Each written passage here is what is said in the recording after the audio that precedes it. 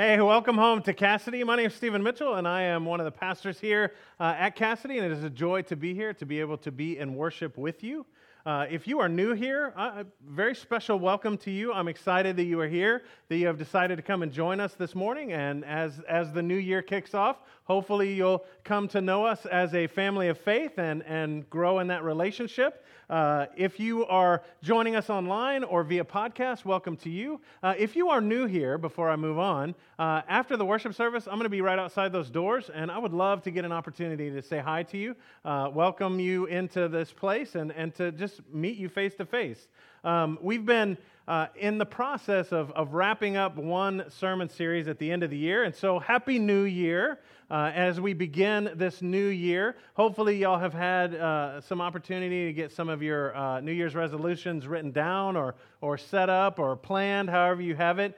Thank you so much for telling everybody about my lack of going to the gym. I know I've said it myself, but it sounded so weird when somebody else was saying it. I don't know, like it really happened, but it really did. So we're starting a new sermon series called Guardrails, and this series is is based off of a sermon series by Andy Stanley, who is a pastor in Alpharetta, Georgia, and he wrote this series, and they did it like 9 years ago, and they reprised it. This series is important to me because it made such a huge impact in my life and how I live into the calling that God has put on my life. And my hope is that as we walk through this series, that we'll come to understand that we need guardrails in our lives and that we can use those to help us to be more like Jesus, that guardrails can help us to move in the direction that God wants us to. So we're going to use the picture of guardrails to allow us to understand that God wants us to stay on the road that God has planned for us, that we don't want to necessarily go off on one side or on the other, but we want to be on the road that God has for us. And just for everybody to be on the same page, guardrails are a system designed to keep vehicles from straying into dangerous or off-limits areas. Makes sense, right? They're found typically in bridges or on medians or on curves or on cliffs on mountainsides. That's great. Driving through West Virginia is a whole different concept if there are no guardrails. You're just like, whoa, I could go there. It's not good. So we don't want to have, we want guardrails, to keep us on the road when we want. And guardrails help us to do just that. Interestingly, guardrails are placed in the safety zone. And what that is if you impact the guardrail, you still have a few feet before the danger zone. It would make a whole lot more sense for a guardrail to be on the edge of the road on the mountainside rather than 6 feet down the mountain so that you can careen off the mountain in West Virginia. I didn't run off the mountain, but man, I was terrified. So it keeps us from being in the danger zone, even if we hit a guardrail. And that's going to be important for us as we work through this. So guardrails are designed to minimize damage, so you can see it to know not to go there. But if you do go too far, it's designed to minimize damage. They crumple and they bend and they don't do as much damage as, say, going off a mountain would do or running into another vehicle. I don't know why I'm on this going off a mountain thing, but just bear with me. And so the truth about guardrails is nobody needs guardrails until we do. Several years ago, I was going on a road trip with my kids, my son and my daughter, and we drove from St. Louis to Houston, and it was an epic road trip. We got to see some really cool stuff. I don't know if you know this, but here in Springfield, the largest fork in America, it's here. We got to stop here and see it. Yeah, it really exists. We got to go to a place that had the largest oil derrick that was covered in seeds. Who knew?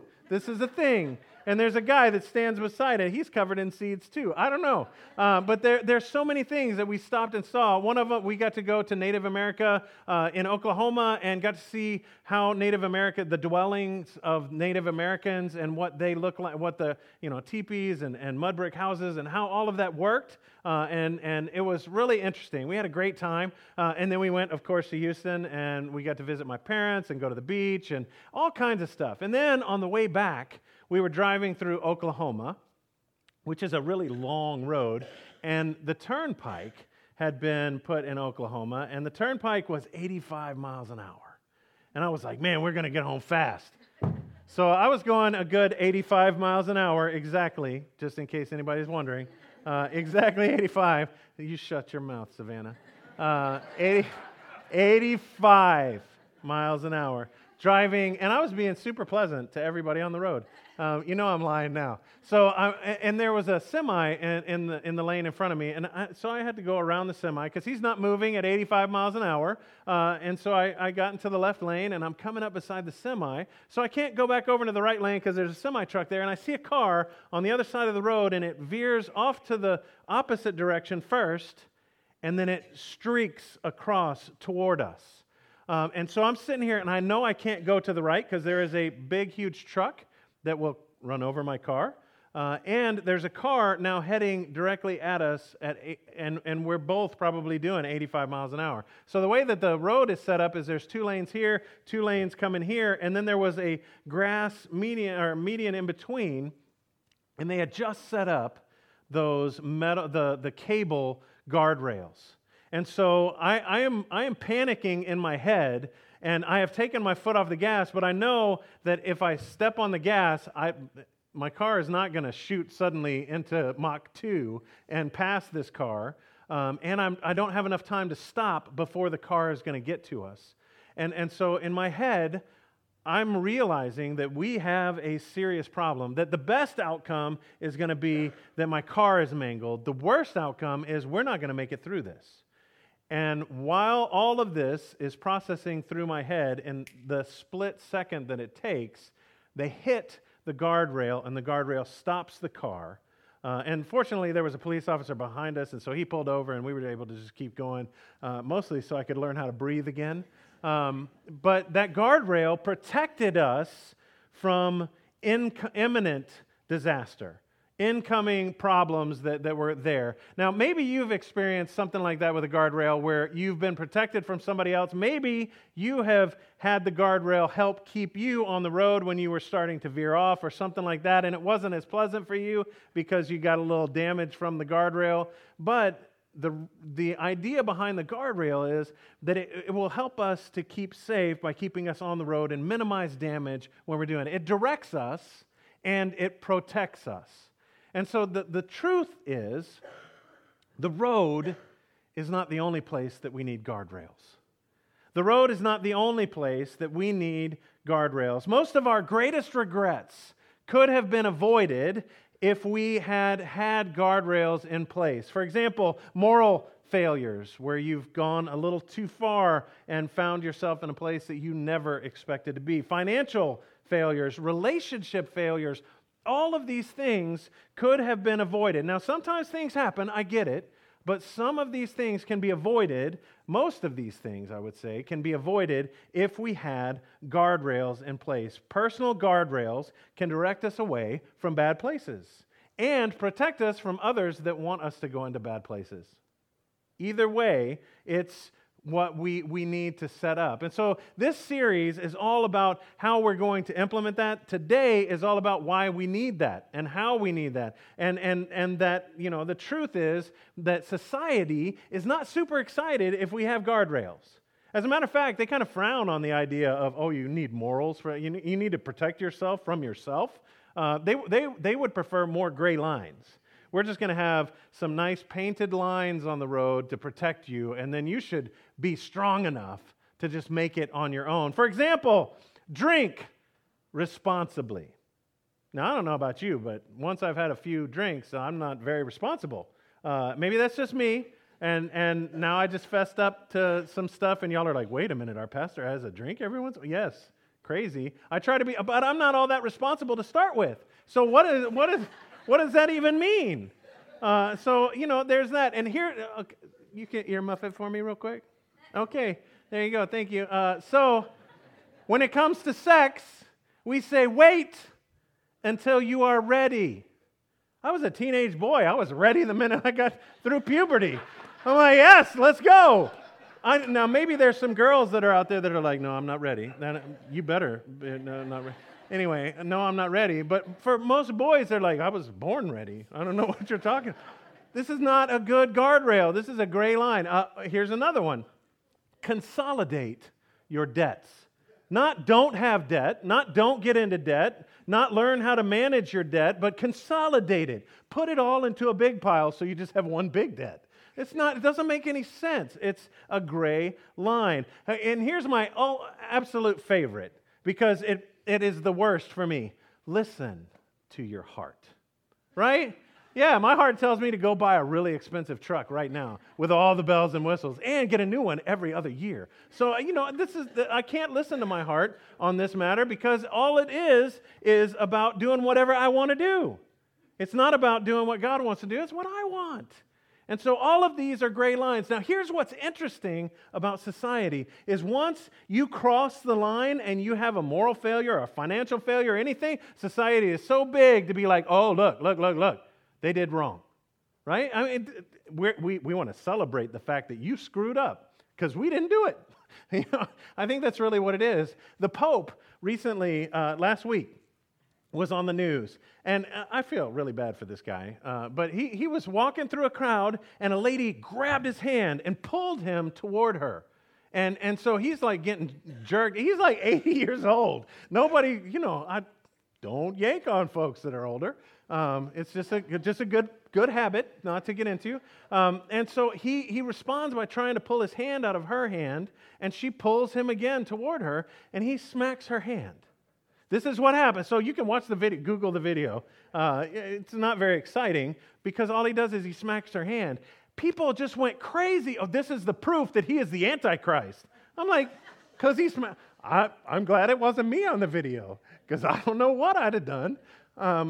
But this is the kind of thing, like they wanted to show, and that's not even a moral failure, but because of who he is and what he does, he should be bigger than that. He should be so much more holy. And I'm just like, guys, he was getting yanked around. Like, everybody would be upset by that. Now, my second example, this is not I am not for or against this person politically. I just wanted to throw that caveat out there. But there is a guy who is our vice president named Mike Pence. And Mike Pence lives by what is called the Billy Graham rule. If you're not familiar with the Billy Graham rule, it is that Mike Pence will not go and have a one-on-one meeting with a person of the opposite sex that is not his wife. He will not be in an elevator or closed space with a woman that is not his wife. He will not have meals alone with a woman that is not his wife. And he does all of these things to protect himself and the woman. And as soon as that came out, when news media got wind of him living, using this in his life, they just tore him up. They said, this demeans women in the workplace. This is horrible practice. And even the Harvard Business Journal got in on this. And the Harvard Business Journal wrote an article, and it's a pretty fascinating article, and some of the things that they say are absolutely right. So I would recommend doing it. Look, Billy Graham rule, Harvard Business Journal, Google it, you'll pull it up.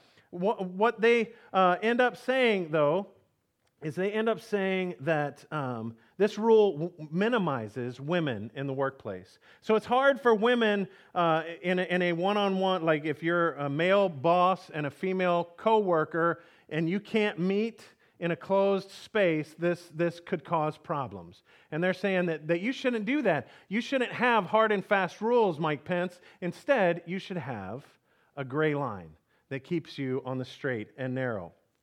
So the conclusion of the Harvard Business Journal's article was this: in the simplest terms, become what we call a thoughtful caveman. That's cool. I don't know what it means, but that's cool. I figure cavemen were not so great. The picture I have is the guy dragging the girl by the hair. I don't know that really happened, but that's the picture that goes into my head. And so it continues, and here's what it says, right? It says this: healthy, mature, self-aware men understand their distinctly neural architecture. I don't even know what that means. So apparently I'm not there.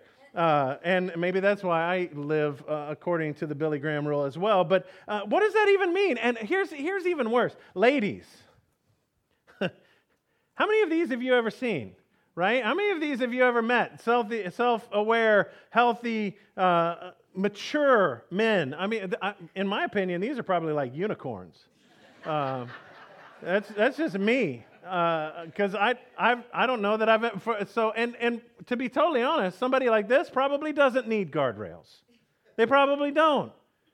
But for the other 99.999 to the nth power, we need guardrails. They help us to do that. If you have guardrails in your life, you may not be celebrated, but you will have fewer regrets.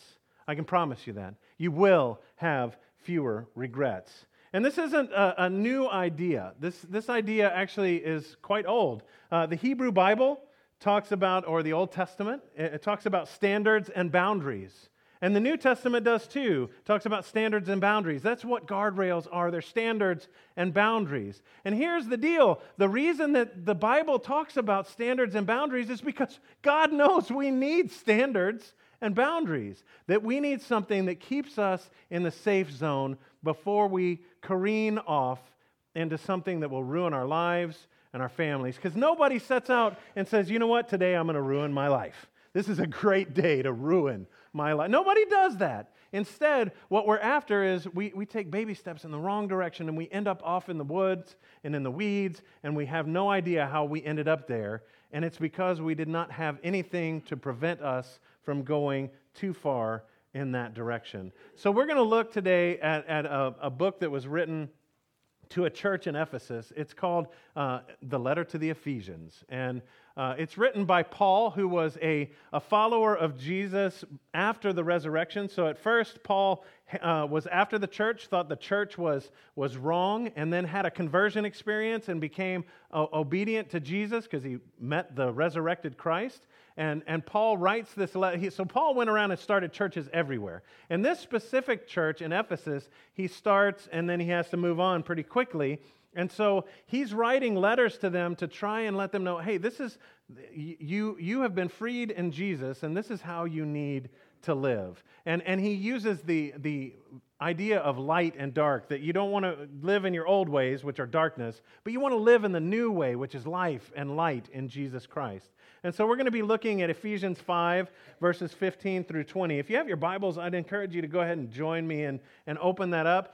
If you don't have a Bible available to you, if you don't have an app, if you have an app, go ahead and open that up too. But if you don't have either of those, we've got Bibles right outside the doors. We want to make those available to you. They're free of charge. You don't have to sign up for anything. You just go out and grab one. And we want you to have that because we believe that the Bible is transformative and helps you to grow in your relationship with Jesus Christ.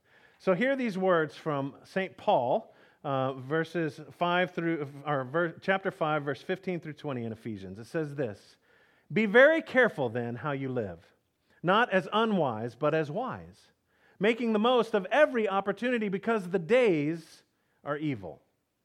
Therefore, do not be foolish, but understand that what the Lord's will is. Do not get drunk on wine, which leads to debauchery. Instead, be filled with the Spirit, speaking to one another with psalms, hymns, and songs from the Spirit. Sing and make music from your heart to the Lord.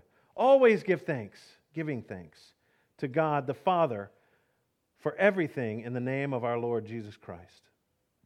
Paul is addressing this new church, this church, and is trying to let them know that although you've been set free in the name of Jesus, you need to set up some guardrails to protect yourself from going back to the way you were. We don't want you to slip back into your old ways, but live into the new life. Now, here's the deal. All of these folks are brand new Christians because Christianity is brand new. So they lived their lives in brokenness and in sin, and now a new way has presented itself through Jesus Christ.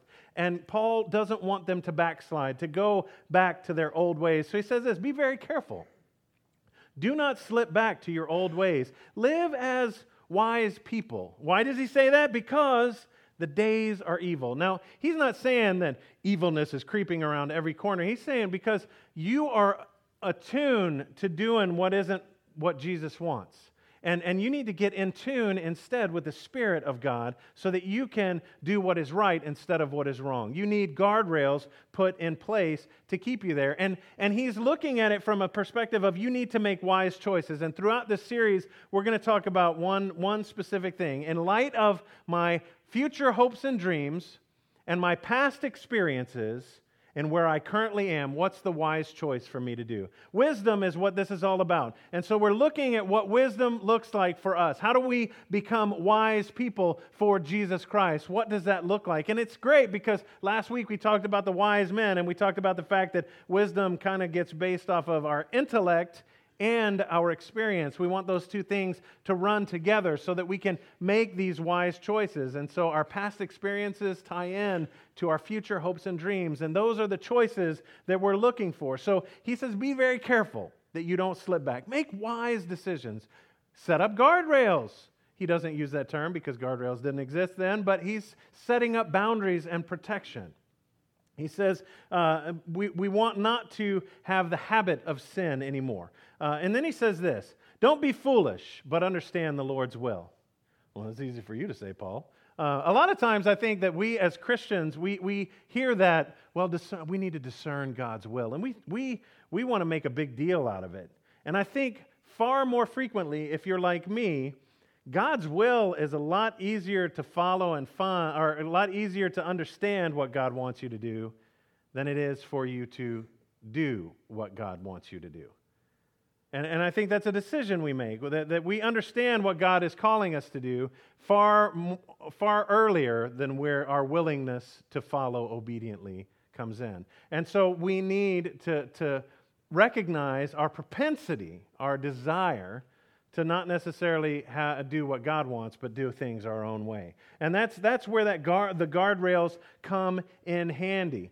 He uses an example following that. So if any of you are like, I hope he's going to talk about wine, because he already talked about his irresponsible drinking. We go right then, Paul starts with the whole idea of don't drink too much wine, which leads to debauchery. Now, debauchery is a very fancy word that is a sin with a sexual connotation, right?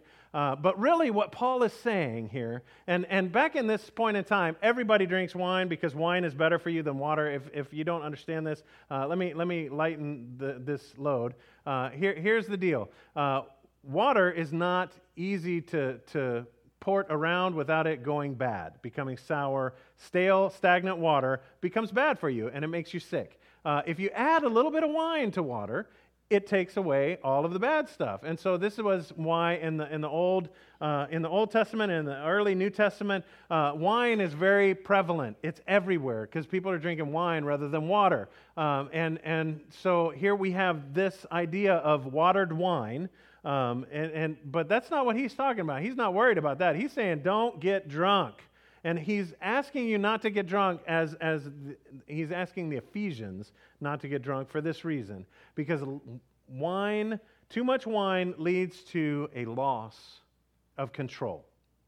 That you do your own thing when you drink too much wine. You lose control. And God wants us to be mastered by nothing except for Him.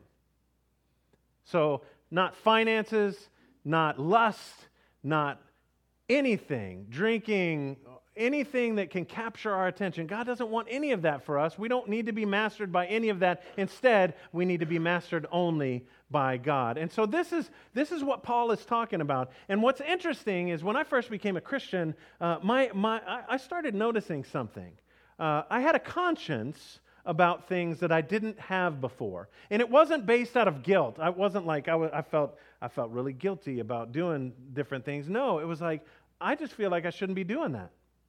And it was interesting to me because what happens is once we start to follow Jesus, our conscience becomes more fine-tuned. It becomes more refined into the way that God wants us. And the more steps that we take in the direction of God, the more fine-tuned it becomes even still.